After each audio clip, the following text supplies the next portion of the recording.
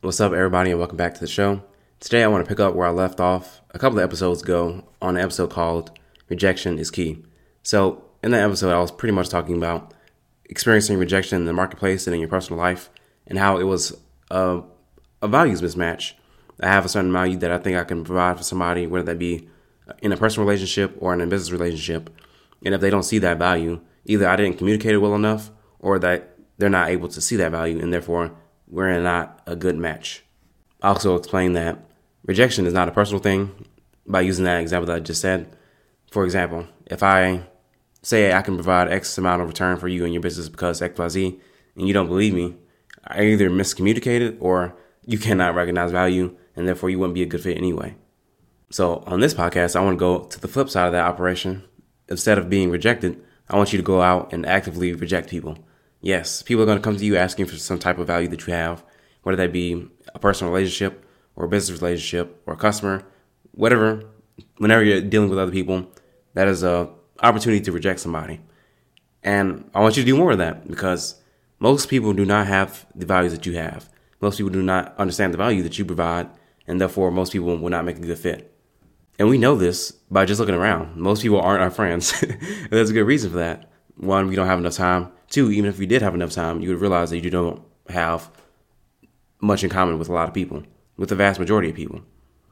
So you must reject them as fast as possible and as harshly as possible, not like in a mean way, but in a firm way, so that the people that you want will magnetically be attracted to you. Now, you may be thinking, like, how do I go about doing this in my business, in my personal life? I'll say the personal life is easier and it's more relatable. It's probably easier to understand. And you've probably already done this before. You would just go and you talk to this person and you would ask them about their life, ask them about the stuff they do, maybe ask them about their politics if you're into that stuff. I don't recommend being into that stuff. Or ask them whatever, and you would quickly get an idea of what they value, who they are, and all that good stuff.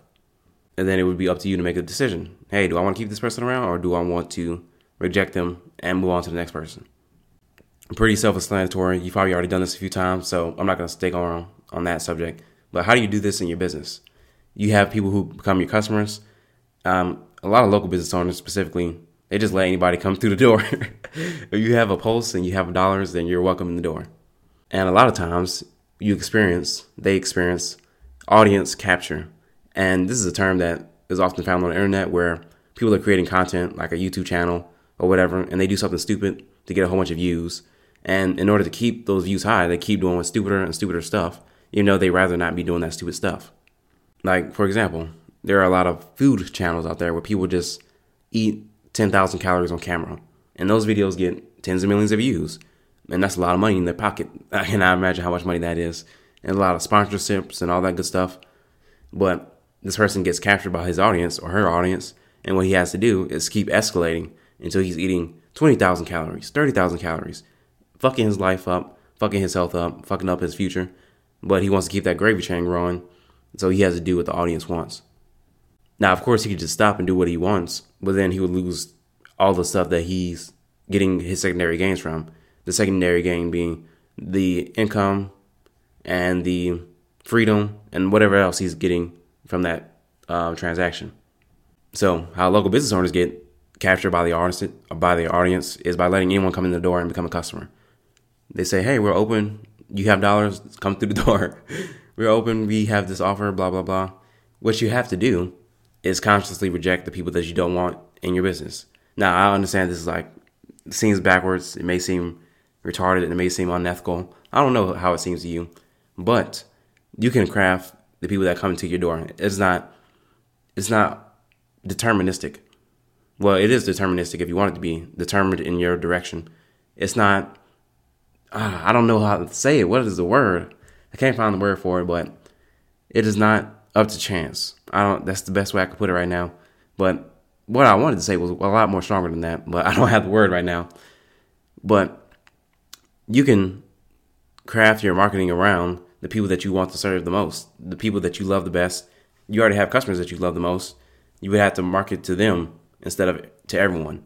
Market to them instead of everyone, and then you would fill your business up with people that you actually like to serve, actually like to help, actually like to do business with. For example, I'll use myself. I have a potty mouth. I have a potty mouth. I'm going to say curse words. I'm going to be myself when I'm talking on this mic or to customers or whoever. And that is a rejection mechanism for the people who don't like that type of stuff. If you're so stuck up in your butt that you can't hear somebody curse or say something mean or whatever, right, then I don't want to work with you.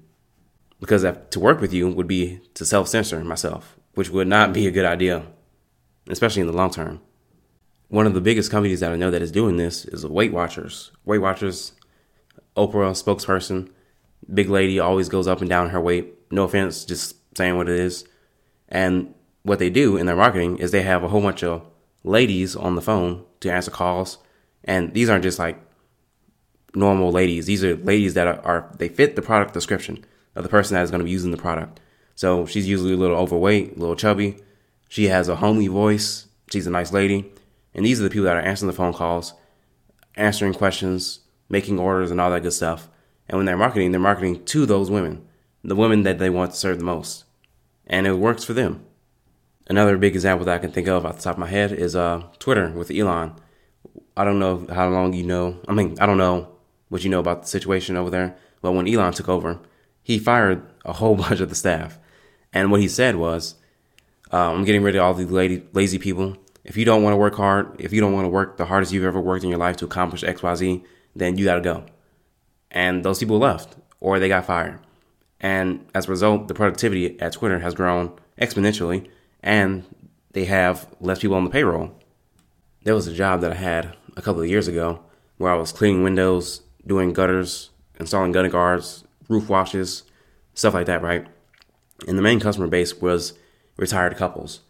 And if you don't know about retired couples who have actually did what they were supposed to do, they saved money, they invested, blah, blah, blah, and they're living comfortably in retirement, we marketed to those people and they don't have really price resistance too much. They don't have too much price resistance. So we market to them and not to everybody else because those people would have price resistance and they would cause problems and they would cause more problems than the money they're worth. Another example that I can think of off the top of my head is a lady who does a workout program. She has a workout program, and it's just like any other workout program. You know, you watch videos. Here's how you do this exercise. Here's how you do that exercise. But the thing is, she's targeting the people that she wants to be her customers, which is Christian women who are conservative. Christian women, conservative, working out program. And it works so well that she's made tens of millions of dollars a year. And she's got supplement brands now and all this crazy stuff. It is possible to do this for yourself. You have to be creative. You have to believe that it's possible. If you don't believe it's possible, you will not do the stuff required to make it happen. And yeah, that's all I got to say for this one. Hope you got something good out of this, and I will see you in the next one. Peace out.